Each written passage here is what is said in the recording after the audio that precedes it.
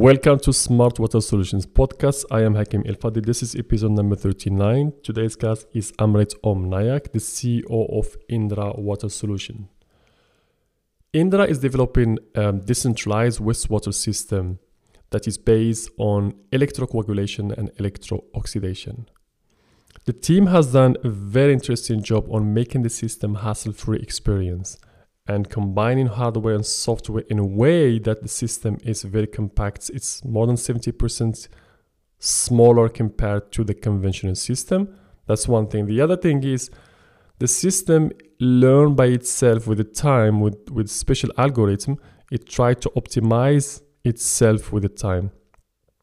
The other thing is they have several systems installed in different several wastewater, black water and gray water. Those systems, they have kind of database that can learn also from themselves. It's very interesting what they have done. And welcome, Amrit.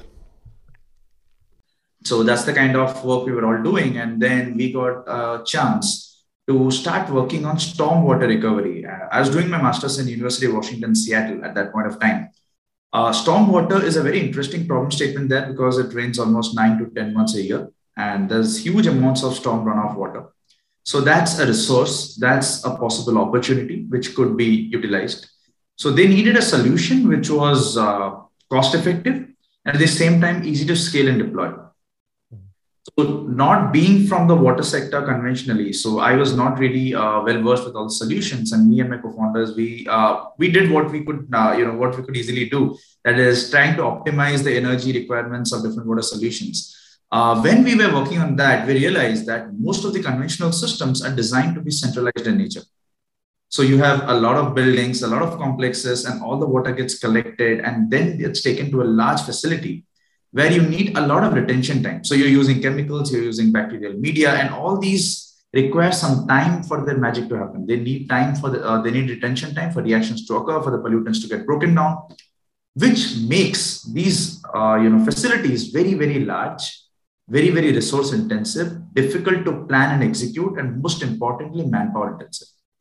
So when you have a human operator, imagine him having to run across multiple buildings, multiple pumps, multiple, different critical points, that, mistakes are bound to happen. And that is why it is very difficult to, react to different problems in wastewater. So when you have water coming in, you're not going to have the same quality of water going into facilities. There's a lot of variation that happens locally as well as on a larger scale. And for operators and manpower to kind of, understand that, react to the changes and change the treatment, that was a very, very complex thing. And even automation was not able to do it because at such a large scale, things become very, very difficult to achieve. So we realized that to do things differently, we need to look at a very different approach to this. And we immediately looked at electricity because we understood that being mechanical engineers, that was something we understood. So we started working with electrolysis of water and then evolved from there. So when we pass electricity through metal plates or a metal matrix bed, we cause two kind of reactions to happen. We oxidize pollutants by we hydrolyze water, the cathode, and we generate OH radicals, which are the strongest oxidizing agents in nature apart from fluorine.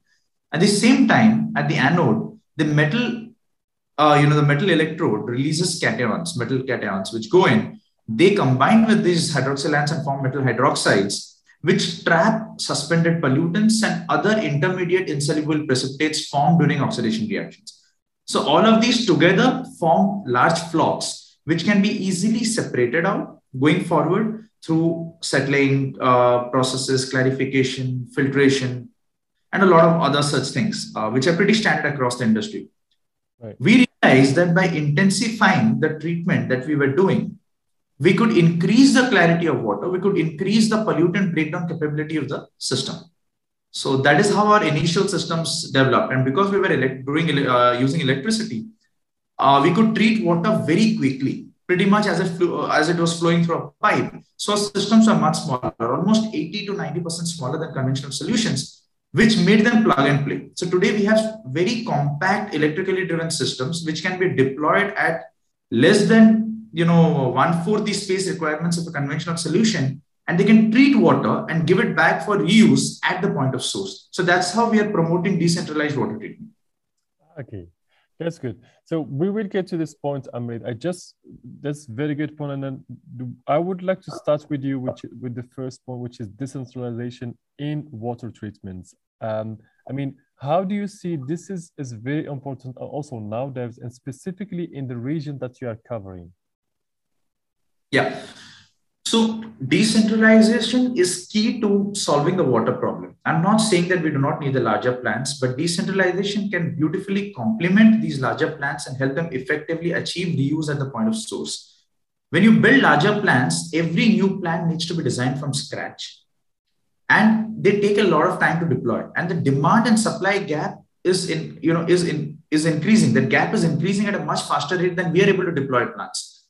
So by looking at this problem statement, breaking it down into simpler, a smaller problem statement, you're pretty much taking out individual buildings. Rather than build a single plant for 100 establishments, now you're looking at a single building, a single establishment. You're building a small plant, giving it back for use right there. So you're eliminating excess of pumps, you're eliminating the downtime, you're eliminating a lot of infrastructure, you're eliminating losses, you're eliminating a lot of manpower, and you're enabling automation.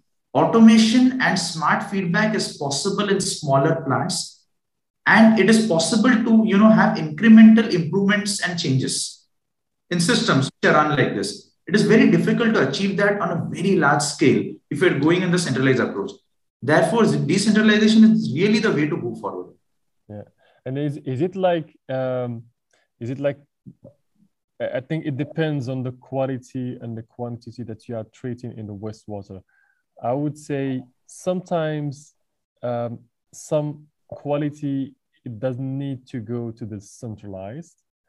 And sometimes I think, but I don't know exactly what is the limit when it makes more economical sense to, and also environmental sense to treat it in small scale. And when it makes more economical sense to combine all those together in one big place and treat them. That's a great question. In fact, the right way to look at it would be to understand how segregation of different wastewater streams happens. So if you have a large volume of wastewater, it is generally the case where you have one stream of water which is very, very polluting, which has a lot of pollutants in it, and another stream of water which is not that contaminated.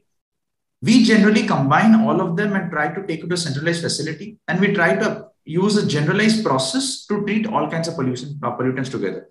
What we need to understand is that existing technologies or solutions are not broad spectrum pollution removal processes. They're good against specific pollutants. They're good when operated within a given range. So when you're looking at decentralization and when you're looking at wastewater treatment, if you could segregate the really polluted streams out and take out the lower polluted streams out, you could put up these modular installations to treat these very polluted streams and bring it back to reusable standards. And then the workload on the centralized facilities would dramatically decrease. And that is how we feel we could effectively deal with this problem and deploy solutions at scale much quicker. Yeah, that makes very good sense. And then I think, if I understood correctly, in this step, exactly where your technology makes more sense to be used. Is it used only on a small scale, on decentralized scale, or also can be also used in a big scale? So today we have systems which can treat from 5,000 liters per day, and we have modules, single modules, which can treat about 200,000 liters per day. And we can combine these modules to treat even a larger capacity.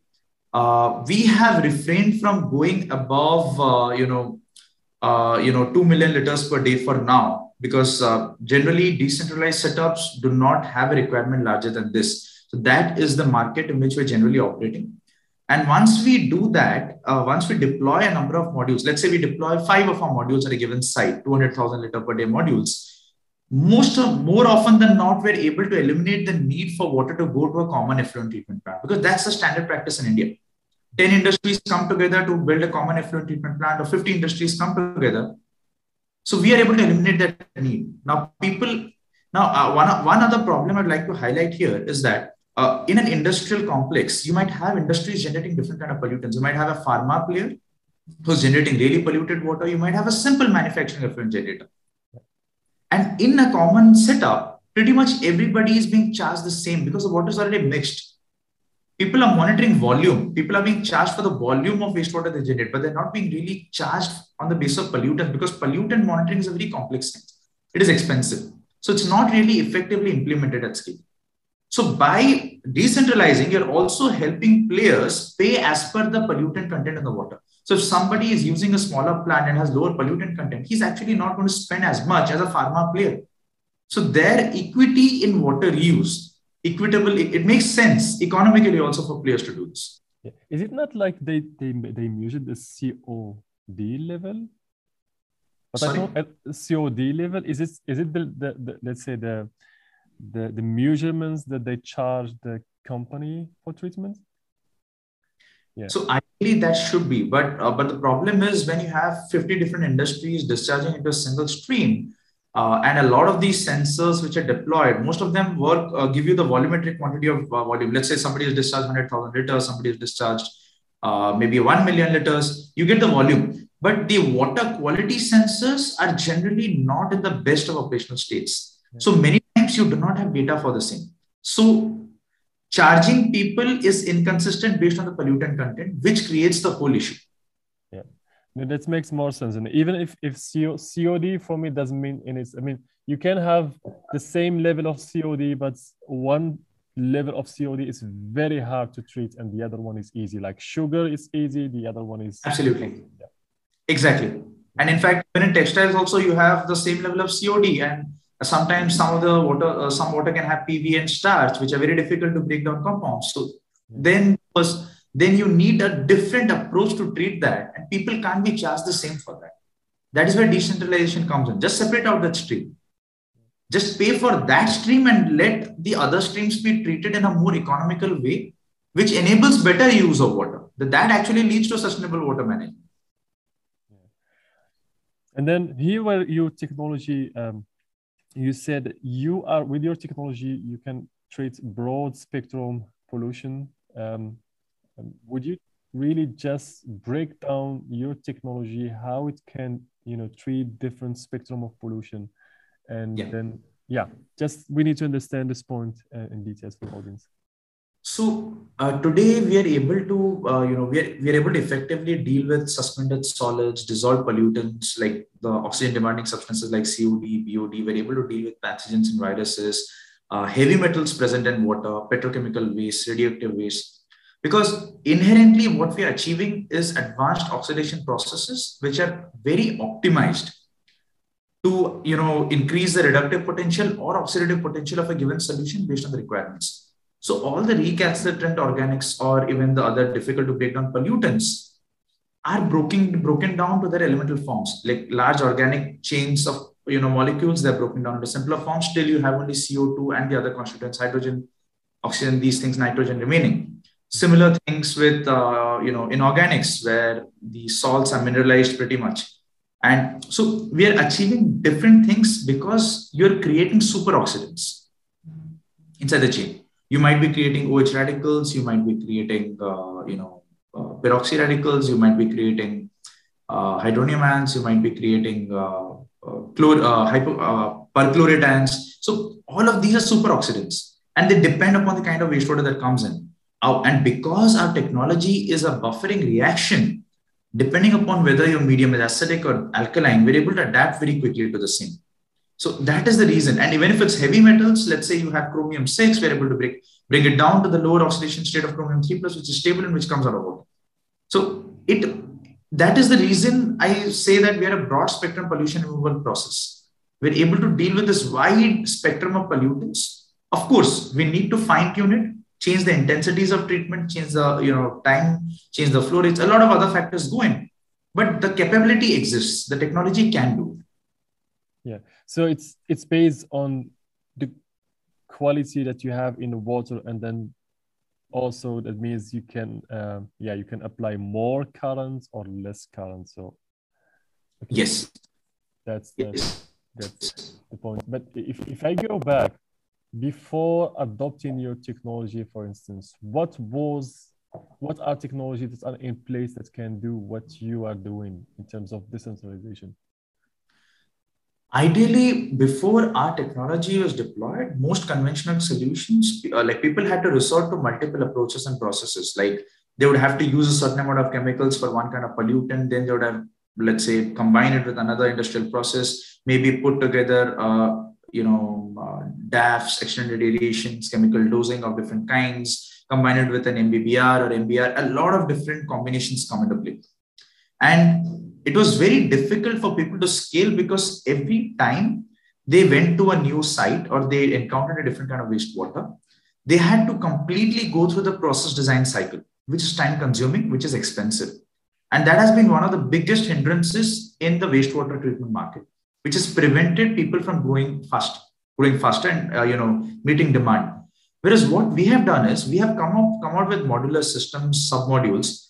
Now we no longer change the complete process. Rather, we increase the modular capacity or intensity, plug and play different modules and come out. So now we're able to go through these same cycles much quicker.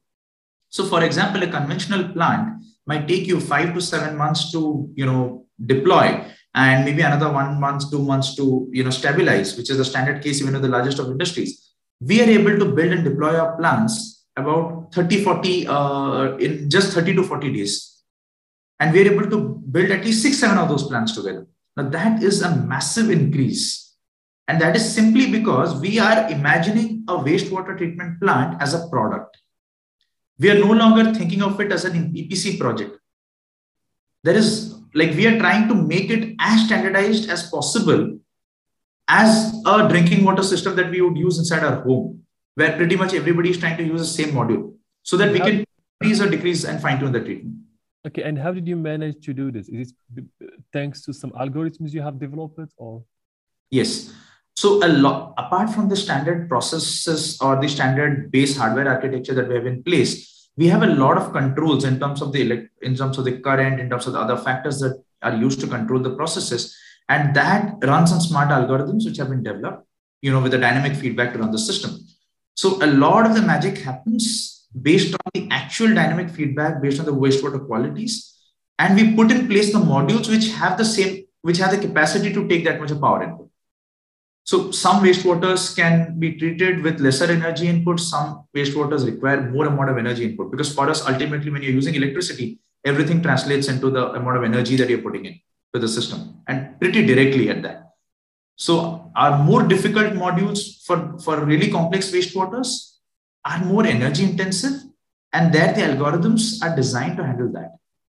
So it is more of standardizing each parameter. The core reactor does not change here. You're only using a reactor with higher energy capacity.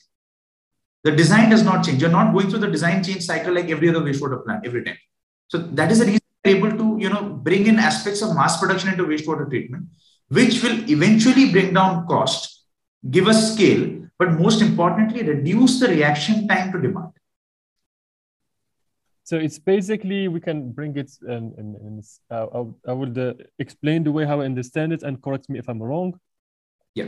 So in a small scale, it's 2 electrodes, you apply the currents, depending on which dissolved solute that you have in a system that you would like to oxidize, you will change, let's say, the amount of electricity that you are investing in that liquid. Yeah. And then at the same time, the other advantage also, you are removing the suspended solid also. You can treat the suspended solid from that. And then if this is the way I understand it, would you just, describe briefly how the unit looks like, how the module looks like, and then depending on the capacity that you are tracing, how big the module can be and how small the module can be? Sure. So generally, the smaller systems, like we're talking about a 5,000 liter per day system, let's say 5,000 to 10,000 liter per day system. These systems are, let's say you have these refrigerators, you have small refrigerators, keep 2 refrigerators side by side and you would have one of our water treatment systems. That is really how small they are.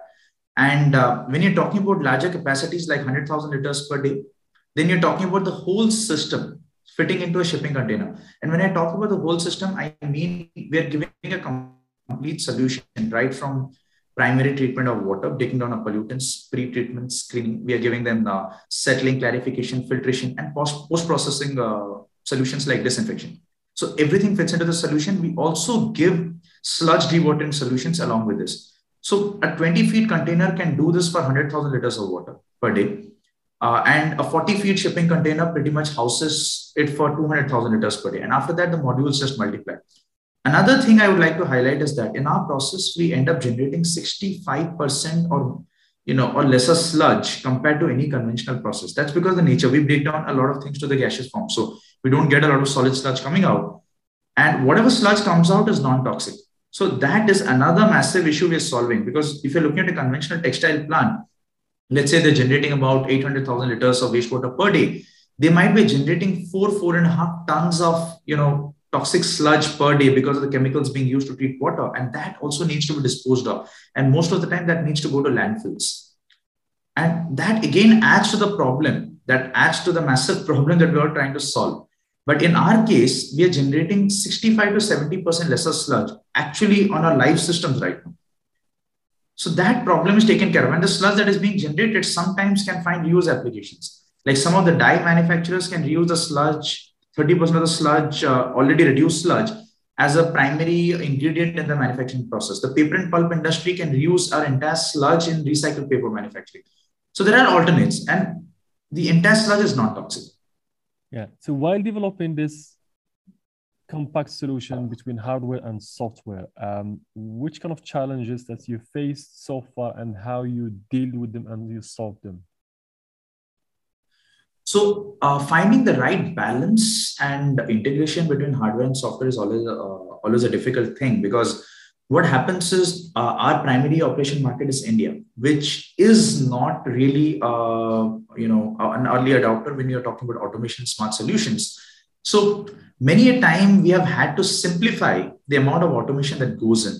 So it's about having hardware which is really simple, especially from the point of view of operations, because ultimately you're talking about industrial plants here. Hardware systems should not really be that complicated that it's very difficult to remove them and replace them. So today, most of our modules are very easy to remove and put back. So we try to simplify the design constraints in terms of hardware.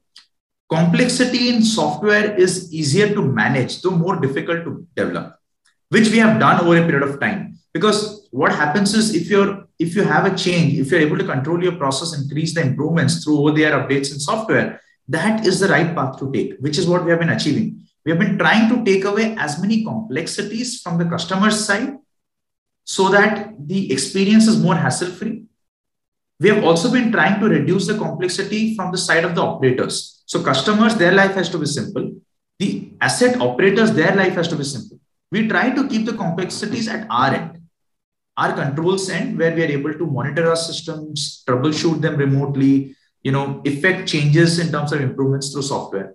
And even if a hardware needs to change because they are modular, tomorrow we can easily remove a small portion of the hardware, and the software is already built to take care of that, to respond to that and effect changes in terms of performance of that. Yeah. That is how we are trying to integrate hardware and software, and we've been doing it over a period of time now. This makes more sense to me as well, which is make it more simple, and that's very challenging. That's not easy. Yes. Really, in fact, simplifying is more challenging than making things complex. That's what we're in our journey. I know. It's like you give a work for the software engineer, hardware engineer to rethink, redesign again from scratch, because and this you said something very interesting. You said also about cost effective. Before jumping to the cost, would you just, if you have any case studies that you already did, just for the audience to understand, okay, this is the quality that they have in the water, this type of industry that you have treated, for example, textile, the COD, what you have oxidized, just take us with you in a real case studies that you already solved so far. Sure. So let me take the live example. I'll give you a couple of examples. So the first one is, let's say, textile industry. And today, let's say they're treating their wastewater qualities are in the range of 6,000 milligrams per liter of COD. So getting them to reusable standards, these guys are unable to reuse even 20% of that water today because most of the time their processes are inconsistent and their own production processes change, leading to a lot of variation in the actual wastewater quality.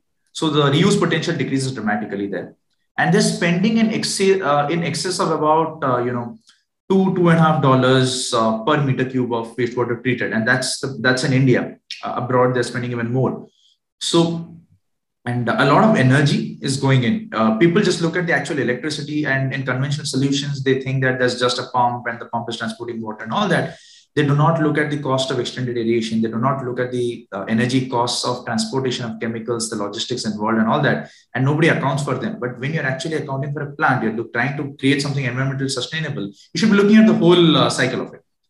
So that adds to labor cost and everything. What we have been able to do is we have been able to decrease, remove pollutants from this 6,000 to any standard. For example, we have achieved below 50. We have achieved below 250. That depends because it's an electrically driven system. The customer can choose the output, unlike conventional systems. So if you choose a water, that is, if you choose to bring, reduce the pollutant level down to 50 milligrams per liter of COD, of course, your operational cost will be a little more. If you do it up to 250 and meet the discharge standards, let's say, then your operation costs are less. So customers have the choice today to treat water up to the levels they want.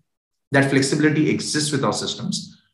Secondly, the other thing we have been able to do is we have been able to do it much cheaper. Like as I said, they're doing it at that cost. We are doing it at $1 per kale or lower. And in some cases, we have hit, about $0.6 per kale, 0.5, even in textiles, which is really difficult to treat wastewater. So that's something that we have done. And I'm talking about really difficult pollutants, really difficult color pigments, which take a lot of effort to take out of water.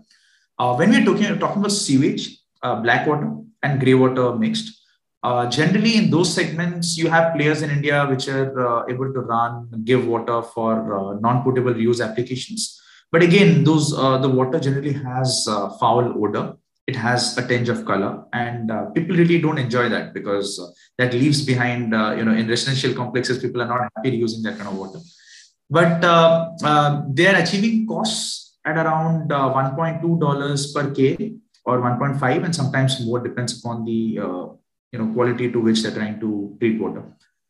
We are generally achieving less than $0.2 per kale there, $0.2, $0.3 per kale. So in most cases, operationally, we are 40 to 50% cheaper than conventional systems. And in industries, especially when you're talking about difficult to treat wastewater, let's say you're talking about a pharmaceutical industry, we are at least sometimes in some cases, like API chemicals, API processes in pharma, our process is almost 70% cheaper operationally. Yeah. So there the differences increase. Like in sewage, the difference might be 30% cheaper. In textiles, we might be 40%. When you're going to really difficult to treat wastewater, there the gap is huge. In terms of capital costs, in industrial wastewater segments, we're at least 30% cheaper in most cases, and it depends on the kind of company also selling it. In terms of sewage, sorry, you mean 30% cheaper compared to what? 30% cheaper compared to existing solutions and solution providers in the market. Yeah, you might be comparing it with a chemical dosing, activated sludge process, compared with an MBR and a lot of things, ultimately to achieve the kind of water that you want. So I'm comparing it with that. And in terms of sewage, which is black water, our capital costs are generally on par or maybe a little cheaper than conventional systems. But the difference being we are providing smart automated systems, which require very minimal manpower, just for standard cleaning once in a while and all that. Whereas you're talking about completely manual systems in this. So where we really become cheaper is because the manpower constraint also comes down dramatically. Okay. And then one thing I was thinking, which is when you break down together, when you oxidize them, how do you deal with the gas? Because sometimes you get some toxic gas when you break them, no? Yeah. So generally in our system, when you're dealing with pharmaceuticals, that problem does not exist with sewage water or the standard textiles because most gases are pretty much broken down and you don't have toxic gases coming out. But when you're dealing with pharmas or certain chemical industries, there we have our own gas scrubbers. Basically, we use electric discharge technology, which is again our own proprietary tech, where we scrub the gases pretty much, break them down, and then release gas. So our systems come retrofitted with that. We do not generally rely on other systems, trying to suck out air and then treating it. We integrate it with our own system. Okay, that's okay. Very good. Which would be more sophisticated. Okay, you treat also the gas. Also, you need to treat it as well. Yes. Good. And then we said, well, basic question that I had, which is electro oxidation also exists. So many years also in academia. I think also it's transferred also in the industry. So how do you see your solution compared to the big producer of electro oxidation? Yeah. So most of these are physioelectrical reactions, and you can achieve them in various ways. One of the largest challenges, one of the most important challenges in this particular tech has been, managing the lifespan of the different electrodes you use, and ensure that they're functioning at their optimal capacity throughout this replacement period, throughout the lifespan. In our case, we have been able to do that very effectively. In fact, our technology has evolved. Like while we directly pass electricity through electrodes, our newer designs are able to wirelessly, induce charges inside the matrix bed, which increases the current density and increases the ability to regenerate the matrix. We also rely on other techniques where we smartly manage polarities. We manage microbubbling. We manage the intensity and sizes of bubbling on different surfaces to prevent passivation from happening. So a lot of these, safeguarding techniques are happening at the back end in the same reactor. We have automatic reactor cleaning processes at periodic intervals. So all these things are taken into account to ensure that our electrodes do not get passivated, because once they get passivated, then nothing happens because they are the ones who are doing the treatment. And compared to other physioelectrical technologies, today, we are consuming at least 30% lesser energy compared to any other physioelectrical technology out there. That is simply because we are able to switch between monopolar and bipolar arrangements inside the same reactor. And we're able to do that very, very effectively. Yeah. And then this, you said something is also very interesting. If I understood correctly, there's three values here. There is CapEx, OpEx value. That I can see it. There's also space that you are saving, because I don't think it's too big. And also there is a time that you are saving, because you don't need longer time to adapt your system and to run it. If I understand correctly, 1.5 months, that's the maximum where you get operation and you meet the needs of the customer. Yeah. Yes, you very rightly pointed out. In fact, what we were just mentioning, that when we actually started off in the water industry, there were multiple problem statements to fix. It wasn't just fix one thing. It was a technology problem. It was a scale-up problem. It was a space constraint that most of these buildings had.